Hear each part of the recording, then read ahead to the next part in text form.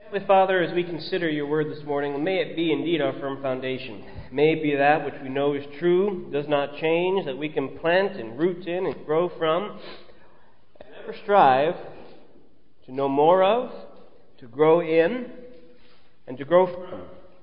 Be with us this morning, God, as we consider your word, some very direct teachings of your Son, but those are the teachings which can push us and mold us most. We just pray that hearts are open, minds are engaged, and spirits are tuned to you and your will this morning. Just act among us, God. Be here and move in ways beyond what we can imagine and what we can control. Move in ways that only you can. And that's why you're our God. Thank you, God, for being that kind of God and for giving us this kind of word in the name of this kind of Son. In Jesus' name, amen. We have a bit of a longer text this morning, and so just to let you know what's going on, the sermon will actually be in two parts, and so there'll be another scripture reading, and there'll be a break in between. Just a FYI, not that hopefully that'll throw too many people, but it's also good because, as I just mentioned, there are some things in this sermon which are definitely a bit direct, as Jesus is getting more and more direct. I mentioned this a couple weeks ago. Now is about the time in Matthew there's a definite shift. The Pharisees are definitely antagonizing Jesus a bit more and feeling more and more threatened, and Jesus is speaking more and more directly, more and more bluntly about the kingdom, very much directly to the Pharisees and the religious authorities because of the way that they are presenting and teaching the kingdom up till now, which in layman's terms, spoiler alert, Jesus says is just wrong. We talked last week about the Pharisees and the fact that Jesus talked to them about how they have knowledge, but yet they don't have the right application. And joining these two things, knowledge and application, biblically is called wisdom. And that's truly what we're after here. Not just what are the rules of kingdom living, but really what does it mean to live in kingdom ways? You can rule a man, meaning you can tell him, don't do this, don't do this, don't do this, and no matter how thorough you are, no matter how thorough the law is, there are still going to be times that you cannot think of, that he will have to think, what is the kingdom like? What is the Christ like? What is the godly thing to do? We didn't cover this in Sunday school. The Jews tried that. And it was perverted, as Romans 9:32 and 33 says, into a law of works, a law where they thought because they obeyed, because they were somebody, God owed them something, when Jesus says, no, even the law, old and new for that matter, was always meant to be by faith. It's faith and acting in faith in wisdom. Kingdom ways, as kingdom citizens, which God is after, which Jesus is after, in which Jesus tells about in this passage. It was read just a moment ago, but let's delve into it again. Then, after Jesus had just for the withered hand on the Sabbath, after eating some grain on the Sabbath, after Jesus had just dealt with the fact that it is never unlawful, or put in the way that Jesus said, it's always lawful to do good on the Sabbath. We talked this about last week, that there are transcultural and timeless principles that will always supersede cultural and situational and even legal rules. That's what Jesus is saying, the higher law of love, of God-likeness, of Christ-likeness. Then, a demon-possessed man who was blind and mute came to Jesus, and Jesus healed him so that he could both talk and see. All the people were astonished. That word in Greek literally means to be beside themselves, flabbergasted, dumbfounded, and said, could this be the son of David? But when the Pharisees heard this, they said, it is only by Beelzebul, the prince of demons, Satan, in other words, the accuser, that this fellow drives out demons. Just stop there before we even get into it. And just think of the magnitude that this accusation is. We know the Pharisees will like to think, well, they just didn't like Jesus. They're trying to accuse him so that way they can eventually kill him. But just stop for a moment and think about the magnitude of this accusation. The Pharisees are seeing something. They're seeing things that they cannot deny.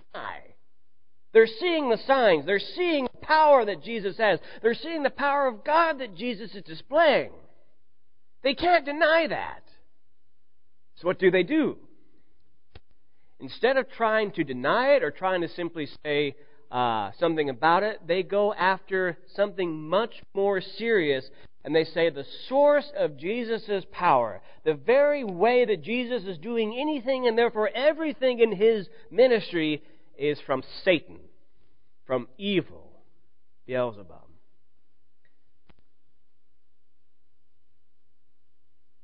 Think of the magnitude of that. To see what is good from God and to call it satanic. I fear that in our culture, even among Christians, calling something that has lost some of its power. When to take not only what is good, but what is good from the things from whom all things are good, and to attribute it to the evil one. Jesus knew their thoughts and said to them, every kingdom divided against itself will be ruined, and every city or household divided against itself will not stand. This is a principle that's not just true in Jesus' time or in the church, but this is a truism regardless. Every kingdom, every realm of power, every organization, if we begin to fight against ourselves, whether in a church, a business, a family, a marriage, a friendship, anytime you begin to fight amongst yourself and divide yourself and fight a civil war, as it were, whatever you're fighting against will break apart. Take whatever context you want, and this is true in the sense that whatever context will eventually break with too much infighting. I see this all the time. I've seen this too many times in my ministry with marriages. But I've seen it in organizations, I've seen it in families, between siblings, between parents. Anytime that there is something between someone else that causes you to fight, that causes that kingdom to divide, to put something in between relationship, and if you want to do this, to make something unrighteous, afterwards that's what righteousness means, right relationship. Anytime you put something between you, there's no longer a straight relationship, a right relationship, it will be divided. And Jesus calls them out on this ridiculous accusation. He says, if Satan drives out Satan, he is divided against himself. But how can his kingdom stand? And if I drive out demons by Beelzebul, by whom do your people drive them out? So then they will be your judges. He's basically saying, look, exorcisms and these kind of things are done in Judaism. Now, if I, who am obviously proving I'm from God, are doing it by the power of Satan, who do you got working for you? But Jesus says, if it is by the Spirit of God that I drive out demons, then the kingdom of God has come upon you. Or again, how can anyone enter a strong man's house and carry off his possessions unless he first is a strong man? Then he can plunder his house. Whoever is not with me is against me. If by the power of Satan we don't have sound. All right. A little hiccup. Hopefully time to regain our thoughts a little bit. Anyway, he was saying, unless anyone enters a strong man's house and can carry off his possessions, unless he ties up the strong man, then he can plunder his house. Whoever is not with me is against me, and whoever does not gather with me scatters. Now, we read this, and the language is such that sometimes we go against it, but we kind of fly over a little bit. But what is Jesus saying here? Who is the strong man? Who is what he ties up? Who are his possessions? What is the image that Jesus is kind of referring back to here? What is the whole point of this whole pericope? Well, what we're seeing here is a conflict amongst the kingdoms. What we're seeing here is a conflict from the kingdom of God and the kingdom of the world. Whatever you want to define that as, the kingdom of evil, the kingdom of human authority, human worship, of human idolatry, priorities, however you want to say it. Specifically here, in a sense, what Jesus is referring back to with the strong man, with the Beelzebul, with Satan, he's referring in a sense back all the way to the Genesis 3 conflict. That the serpent will strike the heel of the man will crush his head. Except that what Jesus is basically playing into is that conflict of good against evil, Satan against God, is now playing out between Jesus and the religious authorities of the time.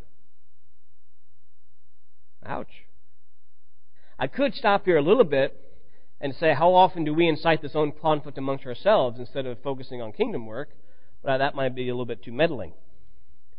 He says, the strong man. Who will tie up the strong man? How can anyone enter a strong man's house and carry off his possessions unless he first ties up the strong man? Who is the strong man? What is he talking about here? He's talking about Satan as the strong man, the accuser, the evil one. And he's saying here that Jesus, and only himself, Jesus, has the power to enter the strong man's house and tie him up, and therefore carry off his possessions. Well, who are his possessions? Evil's prisoners that have now been freed by the kingdom coming. The thing is, don't miss here, Jesus is saying that the religious authorities, the Pharisees, are being complicit in the strong man and Satan's mission of enslaving the people that Jesus is trying to free, accusing Jesus and his power of being from Satan. Jesus is saying, I am the only one who's strong enough to do that, and the kingdom, in order to do that, has indeed come. And he comes back to the Pharisees. Whoever is not with me is against me, and whoever does not gather with me scatters. He's issuing a challenge, which is exacerbated by this next passage. And so I tell you, every kind of sin and slander can be forgiven, but blasphemy against the Spirit will not be forgiven. Anyone who speaks a word against the Son of Man will be forgiven, but anyone who speaks against the Holy Spirit will not be forgiven, either in this age or in the age to come. This verse has been mangled and ignored because it's a very in-your-face statement. What do we do with this? Well, keep in mind the context. I tell you, every type of sin and slander can be forgiven, but blasphemy against the Spirit will not be forgiven. Anyone who speaks a word against the Son of Man, meaning Jesus, will be forgiven. Contextually, why is that? Anyone who speaks against Jesus himself, it can be forgiven right now because the fullness of his ministry, the fullness of his messiahship hasn't been revealed yet. But anyone, Jesus is saying, who speaks against the Spirit, which contextually, the Spirit is the one who gives Jesus the power. The Spirit is through whom Jesus works in order to do these miracles, to proclaim the kingdom of God as having come, to show the power of kingdom, to show the power of the Messiah. It's that kind of thing that Jesus is talking about. Anyone who blasphemes against the Holy Spirit by what you see cannot be forgiven. What is he saying here? He's talking contextually about what they just did. Like calling something that is good, calling something which is from God, and calling it from Satan.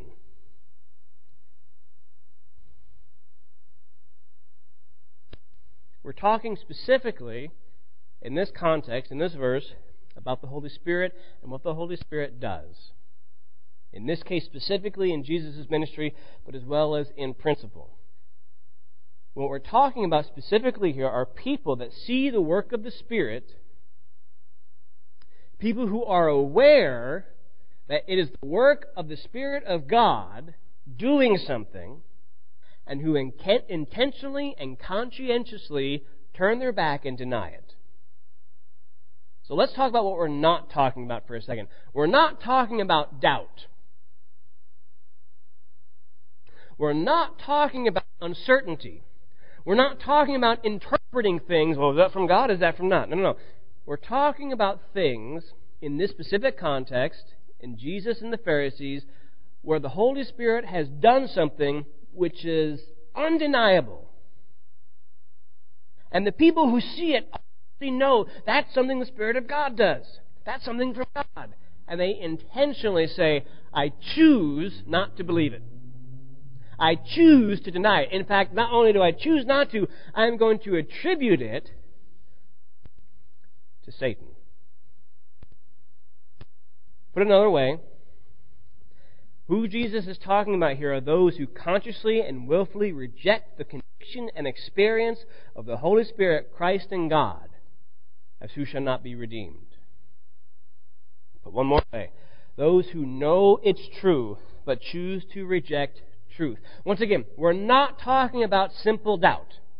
We're not talking about uncertainty. We're not talking about interpretation. We're not talking about having accidentally misapplied a Scripture. So if you've ever wondered if you've blasphemed the Holy Spirit and you've tried to make it right, you haven't done it. You don't need to worry. If you're worried about it, this doesn't apply to you. If you're worried about offending the Spirit, this doesn't apply to you. If you're trying to stay right with God and seeking out the Spirit working in the world, is seeking out what's true. This doesn't apply to you. What it does apply to, as I said, are those who have experienced who God is, experienced the kingdom, experienced forgiveness, experienced the gospel, experienced and known and been convicted, and intentionally go, no. In fact, not just no, all of you people, all of the things you do, they're from Satan. Jesus to the Pharisees is basically saying this: how normal people interpret what I'm doing is like this. Good is good, evil's bad.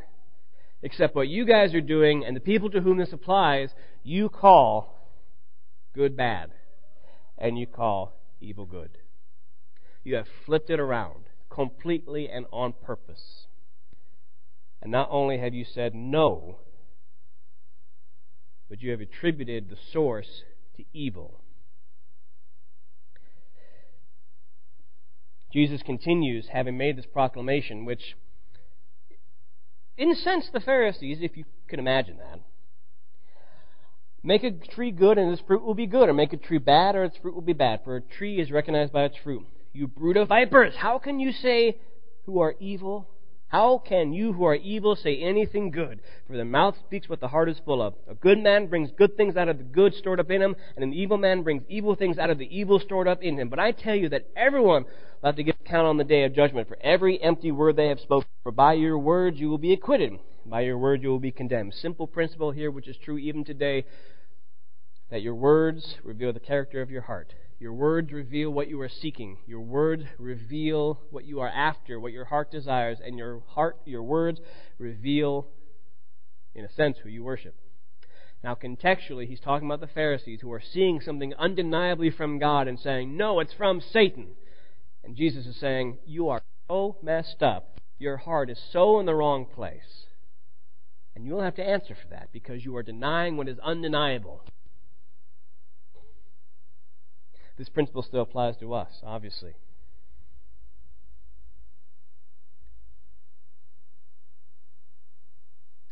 It's only by Beelzebub that this fellow drives out demons.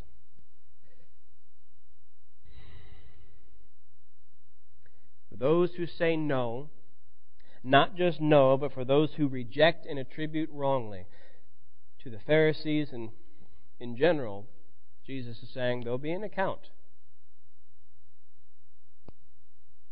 But it also makes us question, as everything does, our witness. And I think that's where I'm going to stop for this first part. What in our ministry, what in our lives, what in our church, what are things which may draw someone today to see and experience a little bit of the goodness of God, a little bit of the gospel, or be striving towards God, but yet all of a sudden want to make them go either no, or even worse, do what Jesus says is undeniable, unforgivable, which is to say, things are so bad here, things are so messed up, you're not from God, you're from Satan. Hopefully nothing. But the bigger principle is, while this is talking about the Pharisees, the bigger principle is, this is also something every Christian needs to be aware of in our witness. The base principle is not to put barriers up. The worst thing we can do is to not own our behavior, to not own our mistakes, accept the grace of God and His forgiveness to the point of where people say, yes, I know you're messed up, but I see God in you, as opposed to the opposite.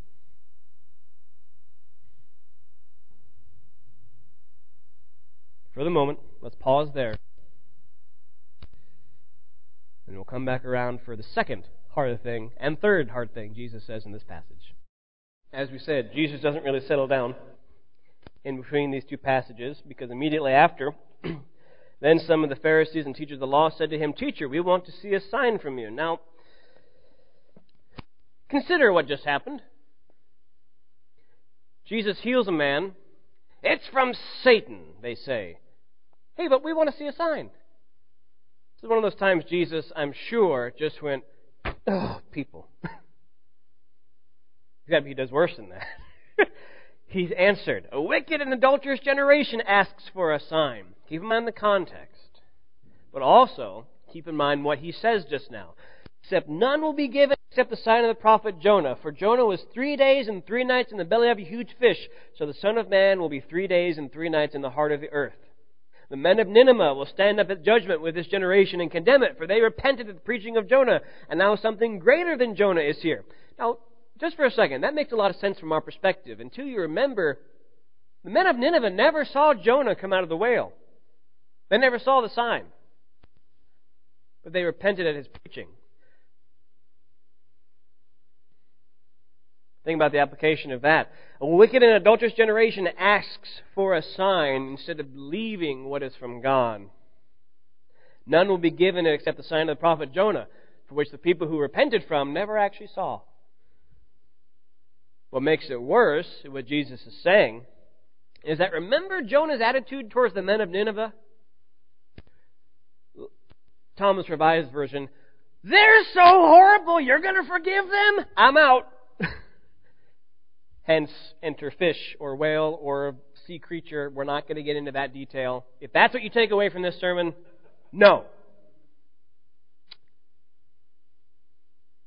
Jonah's like, you're going to forgive those people? They are so horrible. They're so wicked. God, you cannot forgive them. I'm not going to do it. After he comes out of the creature, Jonah's like, fine, except I'm going to pout about it. But eventually, historically, we know that they do. Jonah does preach to them, the men of Nineveh do repent. Jesus is saying, those guys who were so bad that one of our own prophets didn't want to talk to them, they will stand up in judgment against you, this generation, because of how you're acting. Ouch. Like the third ouch Jesus has gotten on the Pharisees so far. And it gets worse. The queen of the south, from 1 Kings, that comes to Solomon, a pagan Gentile nation, will rise in judgment with this generation and condemn it. For she came from the ends of the earth to listen to Solomon's wisdom. She thought that Solomon, a man's wisdom, was so great, she uprooted and made the journey to sit at his feet. A pagan Gentile queen. And Jesus is saying, if she's willing to do that because of what she recognized, something greater than Solomon's here, something greater than Jonah's here, and you guys don't get it. Either you get it, or you don't want to have it. One's worse. So then he goes off on the last part. Oops. And he's talking, keep in mind, about the context, which put simply is that they are missing the big point that Jesus himself, he, in coming in the flesh, in doing these signs, in proclaiming the Old Testament, proclaiming God's wisdom, Jesus himself is the sign. They ask for a sign because they want miracles, or they want to confirm, or they want something to deny. Jesus is saying, you're missing it because I am the sign. Because I'm here, I am the sign, both of judgment as well as repentance. And right now, you guys are getting a whole lot of judgment that hopefully will lead to your repentance. Because this whole generation that you're leading is wicked. It is interesting, I'll point out again, that Jesus subscribes to the age-old truth that people go as their leaders do, and when an organization or a culture is responsible, it's not from the person who had the least power, it's people who had the most that Jesus points the blame at. So he's sitting it right at the judgment of the Pharisees. Out of that, Jesus says, when an impure spirit comes out of a person, it goes through arid places seeking rest. It does not find it. Then it says, I will return to the house I left. When it arrives, it finds the house unoccupied, swept clean, and put in order. Then it goes and takes with it 7 other spirits more wicked than itself. They go in and live there. And the final condition of that person is worse than the first. That's how it will be with this wicked generation. What is Jesus talking about? He's saying to the Pharisees, to the religious authorities, to everyone listening, that the whole Old Testament, the whole of your history, Israel, has been God clearing out everything which has been ailing you, idolatry, being captured by other countries, leading you out of slavery, knocking idolatry out of you with 2 other armies. This has been God clearing out, organizing, and readying the room for the Messiah to come into and to occupy. Except you're denying the Messiah, and so what's going to happen is that the spirits that God has spent centuries trying to kick out of you, they're going to come back, they're going to bring their friends, and they're going to have a party. And it's not going to be good. Put it another way, when it comes to choosing Jesus as Messiah or choosing demons, Jesus is basically telling the Pharisees, by not choosing me, you are choosing evil. What's worse, you are actually choosing evil because you're calling what I'm doing from God evil. This isn't metaphorical. This isn't like, hey, you're on the wayward path, my son. He says, you are choosing evil, and it's going to go bad for you.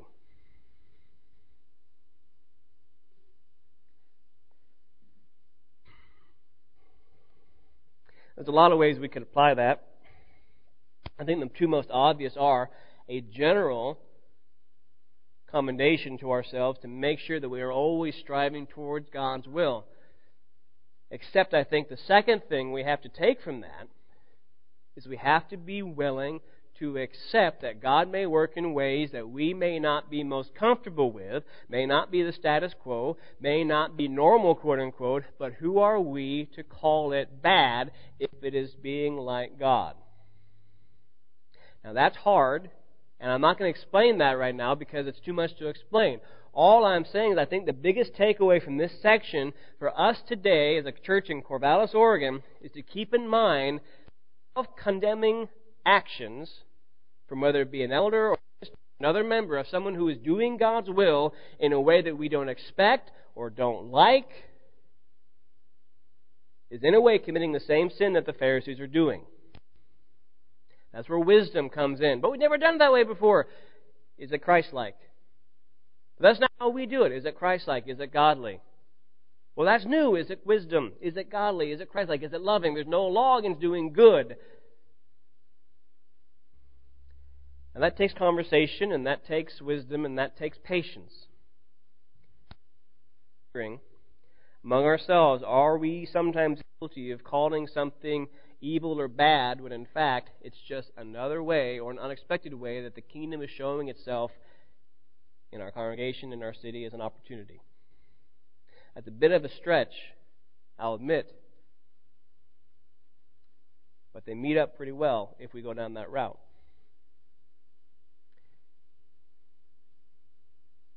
Afterwards, while Jesus was talking to the crowd, his mother and brother stood outside wanting to speak to him.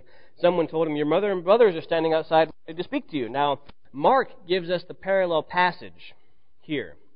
And in Mark records that his mother and brothers came to, in essence, take him, meaning he had done something bad. That's why I'm talking about the application, because the very next thing is Jesus' mother and his brothers coming to take Jesus and, in essence, talk him down to bring him away from his commotion that he's causing. The word in Mark, actually, I'll just turn to it and read it for you. Mark 3. You don't have to if you don't like. Mark 3, and while his mother and brothers came and standing outside, they sent to him and called him. And a crowd was sitting around him. They said to him, your mother and your brothers are outside seeking you. The word called him in the Greek literally means to say, shh, quiet down.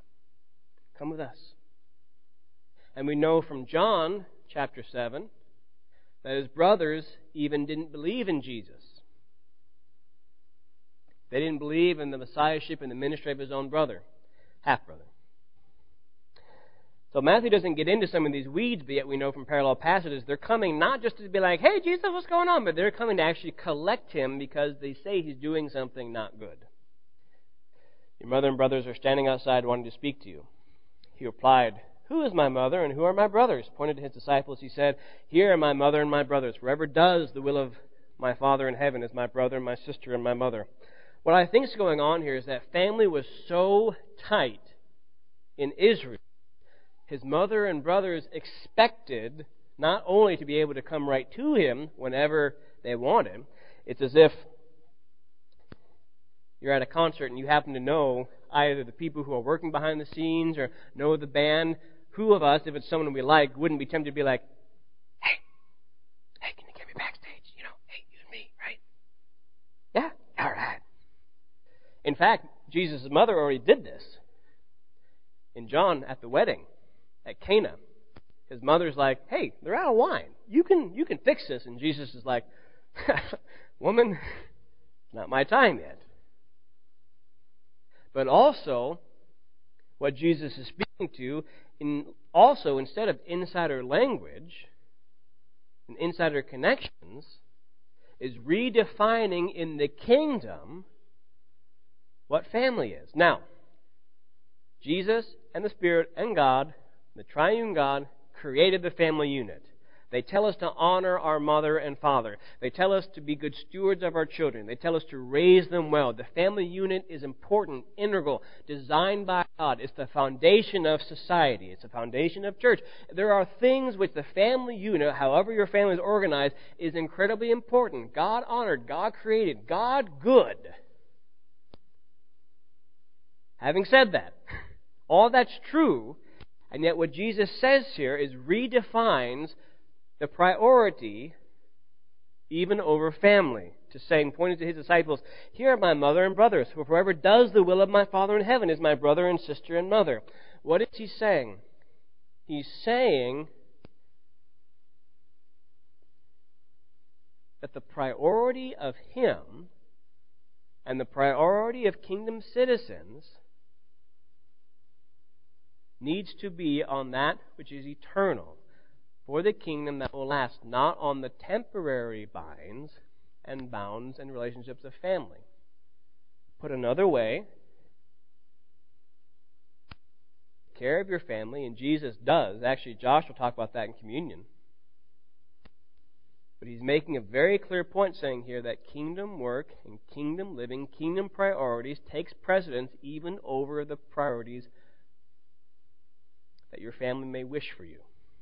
Go back a few chapters when he says, look, just by virtue of believing in me, conflict will come against father, mother, sister, brother. He's not advocating for you to say, heck with you, wife and kids, I'm off to somewhere. I think he's more saying that when there's a conflict between family and kingdom wins.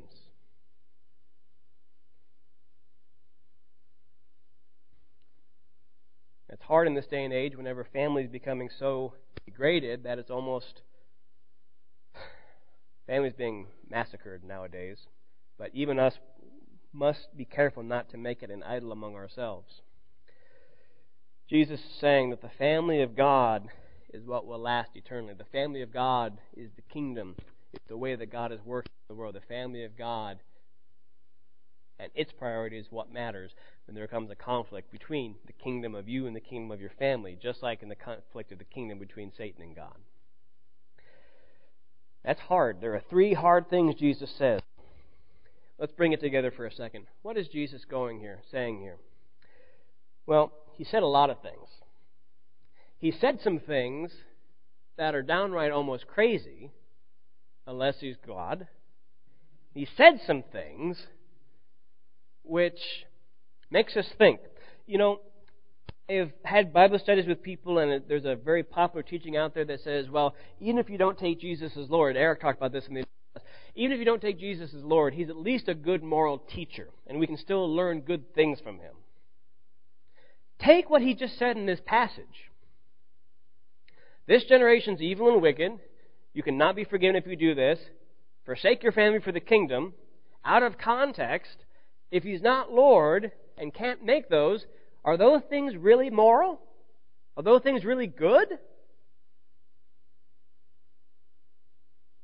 Here's the thing which I want to take away from this whole passage. And this is the better application than trying to directly apply it. And I'm stealing this from a Scottish preacher, which I listen to quite often. The people in this passage say a couple things about Jesus. They say, he's mad. His family is coming to collect him. What he's doing, why listen to him? They said he's bad. He's from Satan. Here's the thing, and I have to engage in an accent of our southern brethren for this application, stealing from Mr. Begg. In this passage we see Jesus is either mad or bad or he's Gad. It's hokey, but it works, okay? I just wanted to say it. He's mad, bad, or he's God. Gad. What this passage, I think, should do for us nowadays is consider truly who Jesus is in our lives. Let me steal from C.S. Lewis. I am trying here to prevent anyone saying that the really foolish thing that people often say about him. I'm ready to accept Jesus as a great moral teacher, but I don't accept his claim to be God. That is the one thing we must not say. A man who is merely a man and had the sort of things Jesus said would not be a great moral teacher. He would either be a lunatic on the level with a man who says he's a poached egg, or else he'd be the devil of hell. You must make your choice. Either this man was and is the Son of God, or else a madman and something worse. You can shut him up for a fool, you can spit at him and kill him as a demon, or you can fall at his feet and call him Lord and God. But let us not come with any patronizing nonsense about his being a great human teacher. He has not left that open to us. He did not intend to. Now it seems to me obvious that he was neither a lunatic nor a fiend, and consequently, however strange or terrifying or unlikely it may seem, I have to accept the view that he was and is God.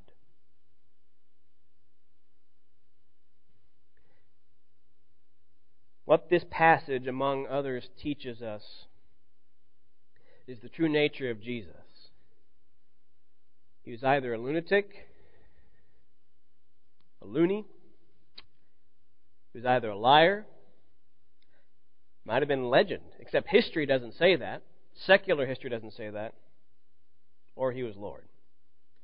The hard passages of Jesus, I pray, don't cause us to take pause of him, but truly aim to refocus who he is in our lives. He cannot be just a friend. He cannot be someone that you come to on Sunday. He cannot be someone you look up to. He cannot be someone who you aspire to. He is either Lord and you are crucified with him, or he's not in your life. The question, I think, of this passage best asks us that who is Jesus to you? Do you want him to be just mad? I don't have to pay attention to him. Do you want him to be bad, where you better not pay attention to him? But if he's not those, just maybe, is he God? Whether or not you're a Christian, even if you are, that's never something to reflect upon of who is Jesus in your life when you leave this building and every moment after.